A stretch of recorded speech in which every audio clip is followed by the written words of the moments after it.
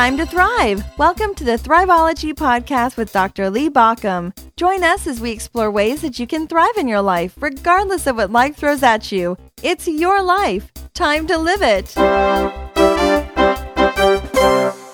Hey, this is Lee Baucom. Welcome back to the Thriveology Podcast. Right now, we're in the middle of a series about how to build a thriving body, how to have a thriving body. As I talked about in the introduction last week, this really comes out of my own place of realization that I was not in a thriving body.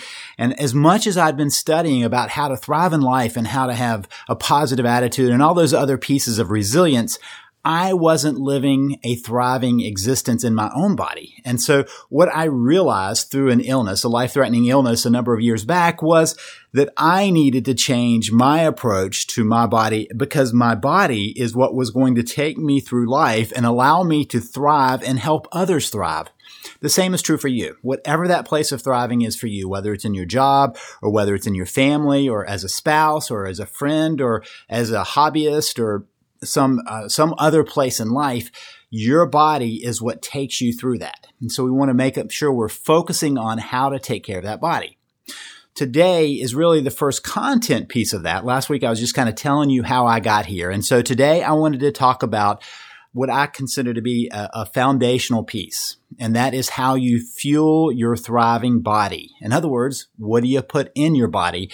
And I'm going to tell you a little bit about how I got to this place. And then we're going to have some specific talks about what to do, how to move forward with your own piece of that puzzle. This is about what you eat. Now, why is that a primary piece? Well, if you're putting bad stuff in your body, the fuel is going to break down when you're trying to do anything else. So if you're trying to exercise, but you're not nourishing your body, you're not making progress. You're not making the kind of progress you can get. Now, I am not one of those that believes that your body is a fine-tuned machine that needs the exact piece. You know, I really do think that you have some parameters from which you can operate. Now, that's the good news and the bad news. The reason it's the good news is because I think there's a latitude of places where you can fuel your body. The bad news is that our diet doesn't catch up with us immediately. There are some repercussions for what happens when we keep putting the kind of the junky stuff in our body. It's kind of like with a car. You know, you don't have to have the high test all the time, but if you're always going to that cheap little gas place down the road that kind of junks up their gas, and then suddenly you have fueled up or a fouled up fuel system, it shouldn't be any surprise. So at some point we have to have a moderate level of the good stuff. I'm not asking you to do a macro diet, but what I am asking you to do is be aware of the fact that what you put in your body is the fuel of your system. If you think of that whole mechanism within you, and obviously it's organic, but think about that whole mechanism within you that's trying to get that fuel. In fact, that was one of the shifts that I realized. I realized that a lot of us have gotten in our culture into a place where we really are living to eat. And as many people have said before, it's time to switch that and realize we're eating to live, that we've got to change the perspective on that. That doesn't mean you have to be all boring with what you eat and you can't enjoy your food, but having some ways of deciding what's going to be a healthy type of fuel versus a less healthy and maybe even destructive type of food makes a big difference. So let me tell you a little bit about how I got to this place and see how that fits with your own story with food. I grew up in a family where I was taught to clear my plate. And, I remember the Clean Plate Club. And I was always a charter member of that Clean Plate Club. Not only the first plate, but the second plate. And I could eat a lot of food growing up. And I did eat a lot of food growing up. And part of that was good because I learned to eat a variety of foods. And part of it was good because I learned not to be wasteful. But what I didn't realize is that sometimes I was eating more food than necessary and not necessarily the kind of foods that I needed to. And during college, as most people do, I got into some bad habits of the type of food. So fast foods were easy to grab and, so easy to move forward with. And so I continued that pattern. And what I didn't realize was I'd also developed a certain association with sugar. We can call it addiction or something else, but I didn't really realize it. The reason I didn't realize it is because I wasn't always going for the sweets. And we'll talk about that in a little bit, about how we've deceived ourselves into thinking that we're not all about sugar, when I believe that we really are often about sugar. So what happened in my life was, for a long time, I just ate and went along my life, not thinking much about the fuel I was putting in. And then when I got sick, it wasn't that I necessarily ate myself to illness, but I realized one day, looking back particularly, that I'd allowed myself to get overweight. I'd rationalize in my mind, my waist was expanding, but that's just the part of growing older. I thought that, as you get older, that's just the natural state of things. And so I allowed the weight to put on and put on and put on. And what did I do? I would buy bigger clothes and hide it in some ways, because there's a part of me that knew that wasn't where I needed to be, but I kept allowing that to happen. So now I look back on these pictures of me with my family, and I'm overweight and puffy and not in good shape. And I look back and realize that, boy, I really had allowed that to get out of hand. And I think that happens with a lot of us, that some ways we stop noticing as those pounds come on a little bit at a time, and we rationalize and justify. And pretty soon we're at a place where we're overweight and taxing our body. And so at some point, I realized that was the case. I'd been sick and realized that I needed to do something different, but I'd already tried some stuff before that. I had gone to Weight Watchers, and I realized that wasn't a match for me. And I tried several different kind of diets that were on the market at that point, the books, and I tried to follow them. And sometimes I'd have a little success, but I'd always get away from it. I'd always gain back that weight. And so there was that seesawing that you often hear about. So now I get to this place where I decide I need to do something a little more drastic. And so my wife and I, we decided that we needed to be vegetarian. And so I did vegetarian for a while. Well, the problem with vegetarian was that I didn't lose a whole lot of weight, but I also was growing more and more tired. It wasn't for me. Now, I'm not saying there's anything against vegetarianism or any other style of eating. There are a lot of people who make choices based on whatever it may be. It may be an ethical stance, or it may be just some other piece. But for me, it didn't work. And so I'm not saying don't do it. In fact, everything that I talk about today and how to eat, you can do from a vegetarian perspective. It's just that it didn't work for me. So there I was, recovering, trying to figure out what to do, trying to get in better shape, as I talked about in that intro. And so I was exercising and realizing I didn't really want to mess up what I was doing to exercise by putting bad stuff in me. And so I was looking for another way of doing it. At about that time, Tim Ferriss, who you may know from lots of different places on the internet, but the 4-Hour Workweek was one of those books that helped me rearrange how I worked my life to be a little more efficient. And he came out with the 4-Hour Body. And in the 4-Hour Body was his slow carb diet. You can find that on the internet. That's the first place where I really found some help. One of the rules of the slow carb diet is to stop eating anything that is white or could be white. That means flour, rice, all of those white grains, anything that you sugar for sure, all the things that are white or could be white. So I took those out of my diet. I also changed over from those simple carbs, which is what the white things are, to complex carbs. In the place of that would be legumes. So lots of beans. That's part of that program. And, it really was very effective for me in losing weight. There was one piece, though, that wasn't working.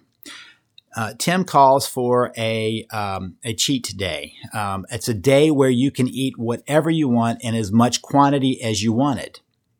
So what was happening on this diet? And I remember it very distinctly because it was so unrattling to me. It really just rattled my whole perspective of myself.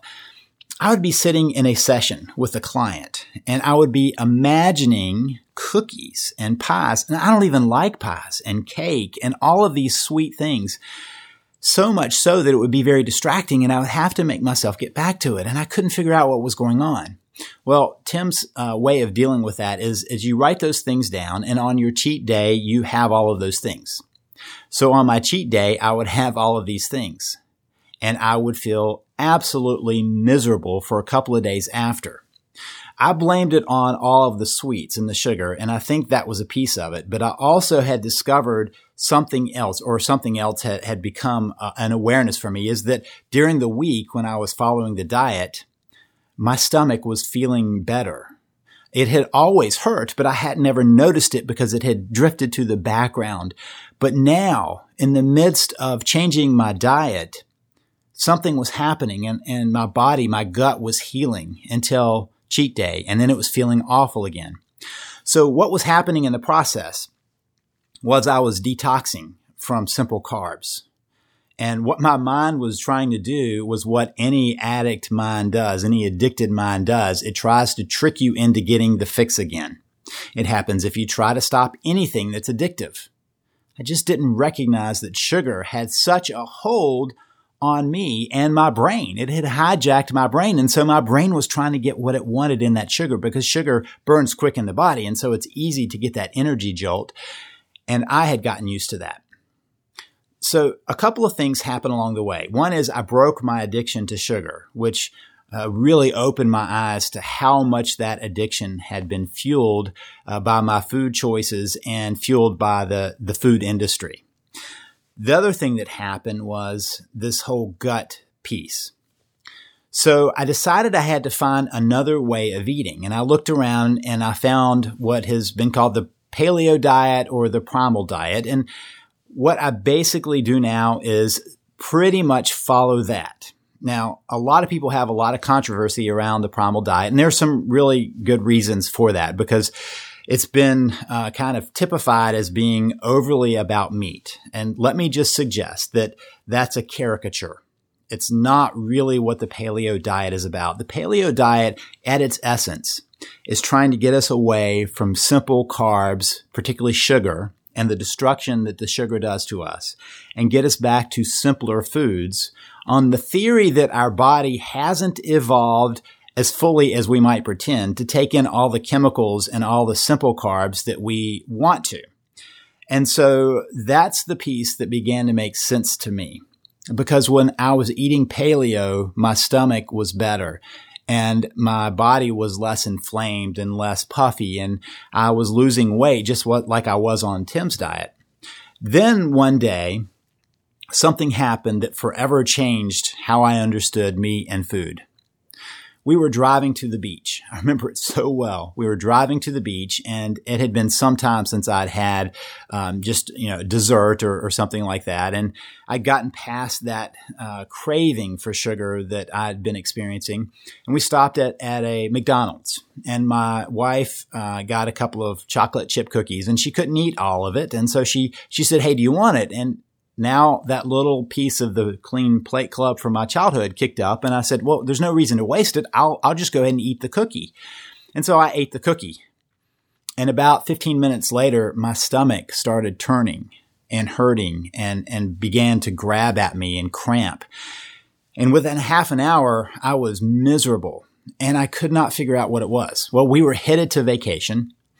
And so as we were driving along and I was trying to figure out why my stomach was hurting so much, I realized it had nothing to do with the sugar and everything to do with the fact that I had a sensitivity to gluten that I had never known before. And so while at the beach, I tested it. And how do you test that? Well, I ate a piece of bread and I watched the effect. It was within a half an hour, I was immediately cramping up. And then I realized that while I had changed away from the 4-hour body diet, the slow carb diet, to a primal or paleo diet, what really was making me feel better was I was no longer on cheat days. I no longer had cheat days, but I no longer was consuming a large amount of gluten on those days. And that really was what was getting me. So the first lesson I learned was that maybe the slow carb would have worked had I not had to do a cheat day. But the second one was I now needed to be aware that I had some sensitivity to food that I'd never said. I'd always pretended like I could eat anything. I had to eat spicy food with no effect. I would eat pretty much anything I wanted. But part of it was because I always had a kind of a low grade pain. So I stopped that gluten. Now I know there's a lot of controversy about it. I truly believe that there is a broad spectrum of sensitivity to lots of foods, gluten being one of them, but there are others like soy or sesame or nuts or lots of other things that can create difficulties for you without you recognizing them because they're a regular part of your diet. And so part of my task has been to figure out what makes me feel good when I eat and what makes me feel bad when I eat. And I think that's a task for all of us to test, to figure out how that goes. And so part of what happened in this process was I did break my immediate addiction to sugar. And I can tell you that when I eat sugar, say my kids are home and so I'm eating more ice cream, it grows again. It's not something that we can naturally break. I have realized that our body is designed to crave that sugar because our ancestors would not have gotten first refined sugar or second in any amount that we get now. So they would have been craving an immediate hit of something, where would they have gotten at that point? Fruit. How much would fruit be available at any time in our ancestors' past? Only for a very limited window. And so our inborn place of craving that sugar would never have been a big issue because it would not have been constantly available. Now we have it around us all the time, and it does some very nasty things to us. So sugar, I believe, is way more addictive than we have recognized. I had an experience at the tail end of this. I'd kind of broken my addiction, and I was at a church on a church youth dinner. And they had mistakenly asked people to bring too many bags of chips. And so we had some side dishes and then a pile of chips. And so we were doing a murder mystery, and they just decided to put the chips on the table. I was watching people, and you would have thought that they were some illegal drug addicts that had just had their favorite drug thrown on the table in front of them. They put down these bags, and I watched people glaze over as they were grabbing the chips and the pretzels and all of these other things and ripping them open and digging into them. And I could see everybody around the table salivating, and the parents saying to their kids, "Oh, don't eat too much. It'll ruin your meal." And the kids continuing to eat them and the parents continuing to eat them. And I was watching at that moment a surreal experience of the addictive nature of those snacks. So while you're thinking to yourself, I don't really like those sugary things, I'm more about salt, I will tell you that the salt that we get is on sugar. If you eat chips, if you eat pretzels, if you eat anything that comes in a bag as a snack, it immediately hits your stomach and turns to sugar. So whether you're eating sweet stuff or salty stuff, if it's a snack, it's likely going straight to sugar in your system. And so we all have very strong attachments to those sugar pieces that we may not even recognize. You may not be eating cookies. You may not be eating candy bars. You may say, well, I'm eating pretzels. That's better for me, or popcorn or chips or whatever else. And it's still turning into sugar. So what does that sugar do for our health? Well, there are some pretty well-known reactions in our body that hurt us, and there's some that are still under test, but we're pretty clear are going on. For instance, it's pretty well established that diabetes can often have as a big piece insulin resistance. And that's all about sugar. So the sugar's coming into your body is not reacting to it the way it best could. So it's not processing it, and your blood sugar is going up, and all of that creates a dampened response in your pancreas and damage in your system. So diabetes has been tied to too much sugar. There are other reasons. I'm not saying that's the only one, but that's that. Also, obesity. So why is sugar tied to obesity? Well, we now know that when sugar is in your body, it's a natural signal for your body to store calories. Notice why that might be true with our ancestors. Let's think about when fruit is available during the year. Fruit is available at the tail end of a growing season, basically in the fall. And what happens right after that? We're in kind of a famine mode for a few months. And so it makes sense that our body would use sugar as a trigger to store more and more calories as a way of making sure that we've padded our system, we've protected ourselves for the coming cold months when there might not be so much food. The problem is now we have that sugar supply all year long. And so our body never goes through the famine phase that would have thinned it out again. And so what we notice is that sugar is tied to our body storing those extra calories. Even if it's the same stuff, the extra calories are getting stored. So we have now diabetes and obesity. And by the way, obesity contributes to the diabetes because it blunts our system's response. The next thing we now know is that Alzheimer's and other dementias are likely to be exacerbated at least by sugar in the system. In fact, there are some researchers that believe that Alzheimer's should be considered to be diabetes type 3. And there are others who are beginning to treat Alzheimer's symptoms with diabetes drugs because as it tamps down how the body's dealing with sugar, it changes the brain also. So now we have some tie-ins. It's not been definitively defined, but at least some tie-ins to the fact that one of the contributing factors to dementia and Alzheimer's in particular may be our sugar consumption. Then there is another one, and that is the fact that cancers seem to feed off of glucose, of sugar in our system. So while sugar may not be causing cancer, it may be accelerating the tumor growth. In fact, there is some research that some tumors will shrink when somebody stops their sugar intake, greatly reduces their intake because it's no longer feeding the tumor. Now that's still kind of on the cutting edge, but that's at least one of those other pieces of asking the question, is the sugar worth it? There's one other piece that we all get when we eat sugar, and that is inflammation in the system. A small amount of sugar is no big deal. A piece of fruit, something like that is no big deal, but our body is not designed to process the level of sugar we're putting into our system these days. It's coming at us from all angles, and so it creates an inflammatory response in our system.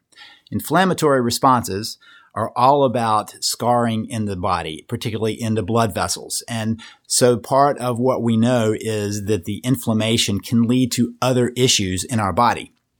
So here's where things get kind of tricky. The food industry somehow has gotten us to believe that carbs should be our primary source of energy.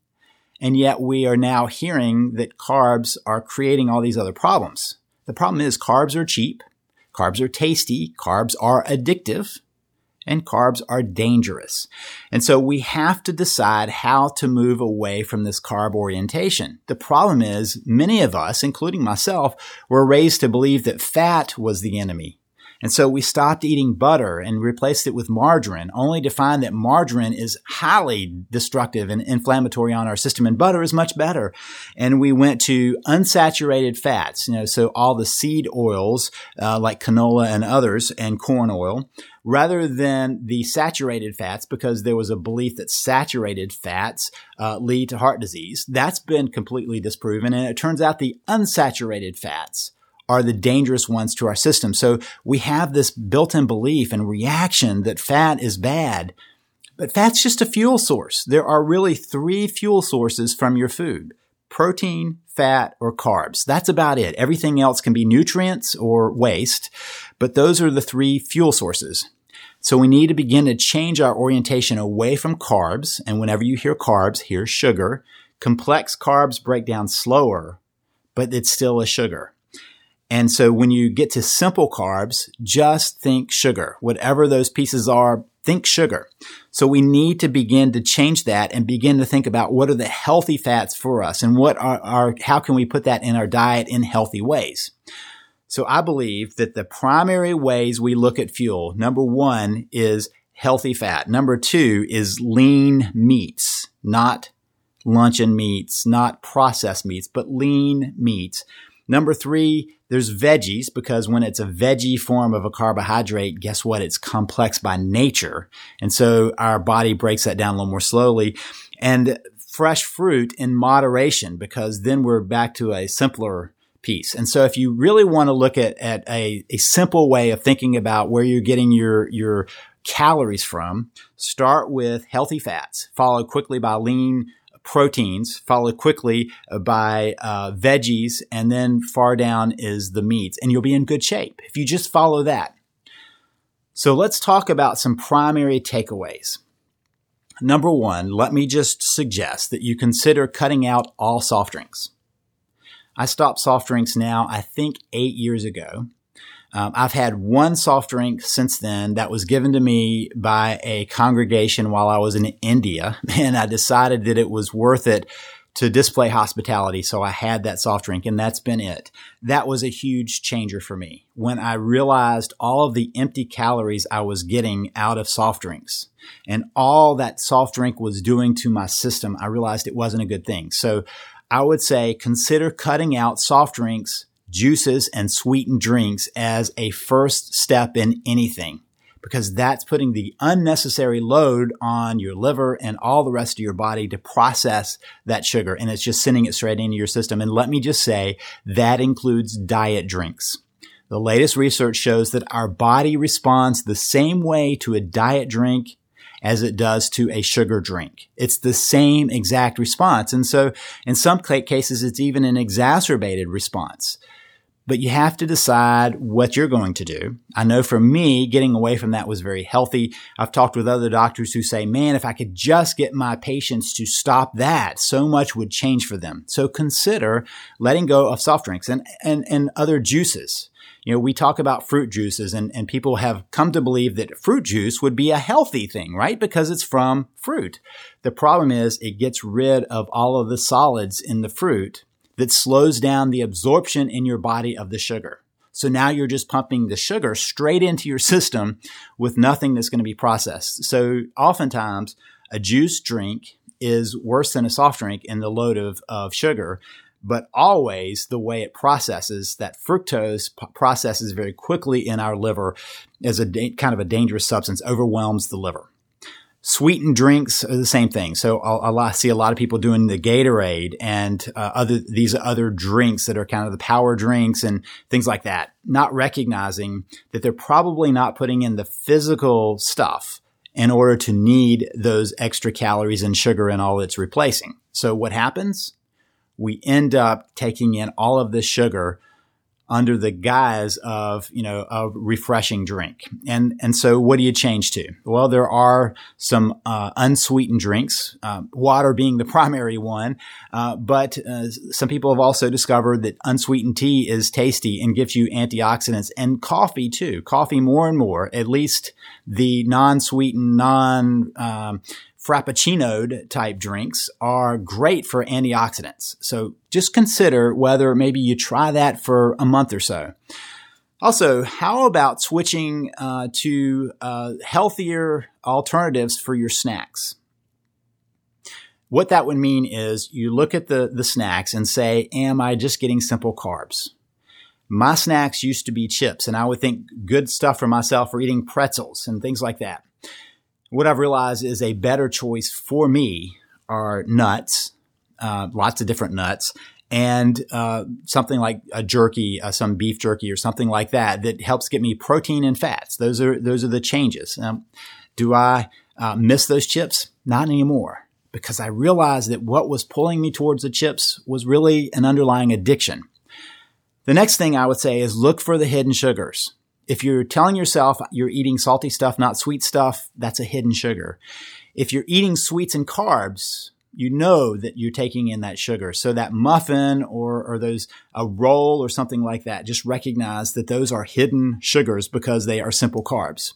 Then look at your drinks. Are you ordering those fancy drinks that have lots of stuff in them? Recognize that those are huge places of hidden sweets. And then there's another one that for some people will find very, very painful. But alcoholic drinks are pure sugar in your system. Remember that alcohol is simply a sugar. And so when you drink an alcoholic beverage, you are taking sugar in. Recent research is showing that even a drink a day leaves some inflammation in your body. And the reason that the inflammation is in your body is because of that sugar. So if you decide to take this on and try to change that, you just want to look at that pattern and recognize that that's another hidden source of the sugars that are going into your system. One of the big places that we make, in the U.S. anyway, a mistake on how we start our day is breakfast. So many breakfasts have become very carb driven. pancakes and waffles and Pop-Tarts and muffins and all of these other pieces, bagels. They are all pure carbs. And so consider whether you might switch to a protein-oriented breakfast, a great way to start the day. And protein-oriented would be eggs and some lean meat, or you can find other alternatives. If you look around the world, you'll see plenty of alternatives for a protein-based breakfast. And the reason that changes things is that then you're not starting your day off with with a sugar load. The other place is to bring in some healthy fats in there. So having an avocado in the morning or something like that is a great way of bringing in a healthy fat and starting your day off differently. Also consider going for more whole foods. What I always look for now is are the minimal number of ingredients that should be in something. If you look on the back when you're in the store, you'll notice all of the number of ingredients, and you want to stay with a minimal number of ingredients, and you want to make sure that you can actually pronounce those ingredients because you're putting that in your body. You're either putting in the whole foods or the chemicals, and we have to decide which one is more helpful for us. And one way of thinking about this is think of the perimeter of a grocery store. The perimeter of a grocery store usually includes the veggies and the fruit and the meats and, the other nice places like cheese, right? That is another source of some pretty decent fat for you. And so think of the perimeter of that. When you get to the middle sections, then you're into risky area because they tend to be the ones that are so heavily laden with chemicals and other pieces. So frozen foods are on the edge, so you can find some nice frozen veggies that are good and other pieces, but try to stay on the perimeter and watch the back. If it has too many ingredients, be careful of it. If it is ingredients that you cannot pronounce, be careful of it. That doesn't mean you can cut out all the chemicals in your diet anymore, but think about that. Also, let me suggest to you that you at least consider the Whole30 diet. Whole30 diet is an elimination diet. It's pretty strict. It gets rid of all of the foods that might be causing you trouble that you don't even know about. Now, I can tell you that my family, not all of us, are gluten sensitive. My wife stopped gluten with me and realized it made no difference for her. My father has no difficulties with gluten. He can eat bread and all those other things and have no problem. But my mother found that she was very gluten sensitive. My brother found he was very gluten sensitive, and we discovered that his daughter is highly gluten sensitive. And the only reason they found it is because they decided to go gluten free too and to notice the effects. And so it may not be gluten for you. It may be soy. It may be sesame. It may be lots of other ingredients that you don't know are causing a disturbance until you stop. So the Whole30 diet idea is to get away from all of that and try something more pared down that's going to be safe to eat. They've already figured out the food you can eat. So check out the Whole30 diet on the internet. And let me just say right now, I'm not here to sell a product. I'm not here to suggest any particular thing as much as to say, look at these. I'm not selling anything. I'm only trying to say this made a difference for me. And there are some other resources out there that you might find beneficial. Also, just want to clearly say, I'm not a dietitian. I am not a trained physician. I am a life coach who has gone through a transformational experience in my life. And all I want to do is share that with you. So take my advice with a grain of salt. If you think you should be listening to a life coach for food advice, listen away. But make sure that you're at least thinking about the diet and the food you're putting into your system. One of the things I want you to think about are your primary fuels. Are you taking in good protein? Not just protein, but good protein. Are you taking in healthy fats? And I will tell you that for me, the three biggest healthy fats I consume are coconut oil, olive oil, and avocados. Those are three biggies. There's some others, but those are the big ones that I try to get into my system. That for me has worked very well. They're healthy fats. They've been proven to be. There are different levels of that. So think about that. Also, you get some places where there are some great combinations of protein and fat. For instance, fatty salmon, right? The salmon has a nice level of healthy fat to it and a good protein. So begin to think about what you're putting in there. Proteins that are good for you, fats that are healthy, and then secondarily, complex carbs. Where do you find the complex carbs? Mostly in veggies, whole veggies. And when you get to the place where you're looking at those simple ones, just remind yourself of the effect the sugar has. Now, let me be clear that I don't believe that any food is the enemy, and I don't even believe that any company is the enemy. But I do believe that we have missed some things along the way. And this is just meant to help you. I wish you the best. Think about that fuel thing, and we'll talk more next week about the next step.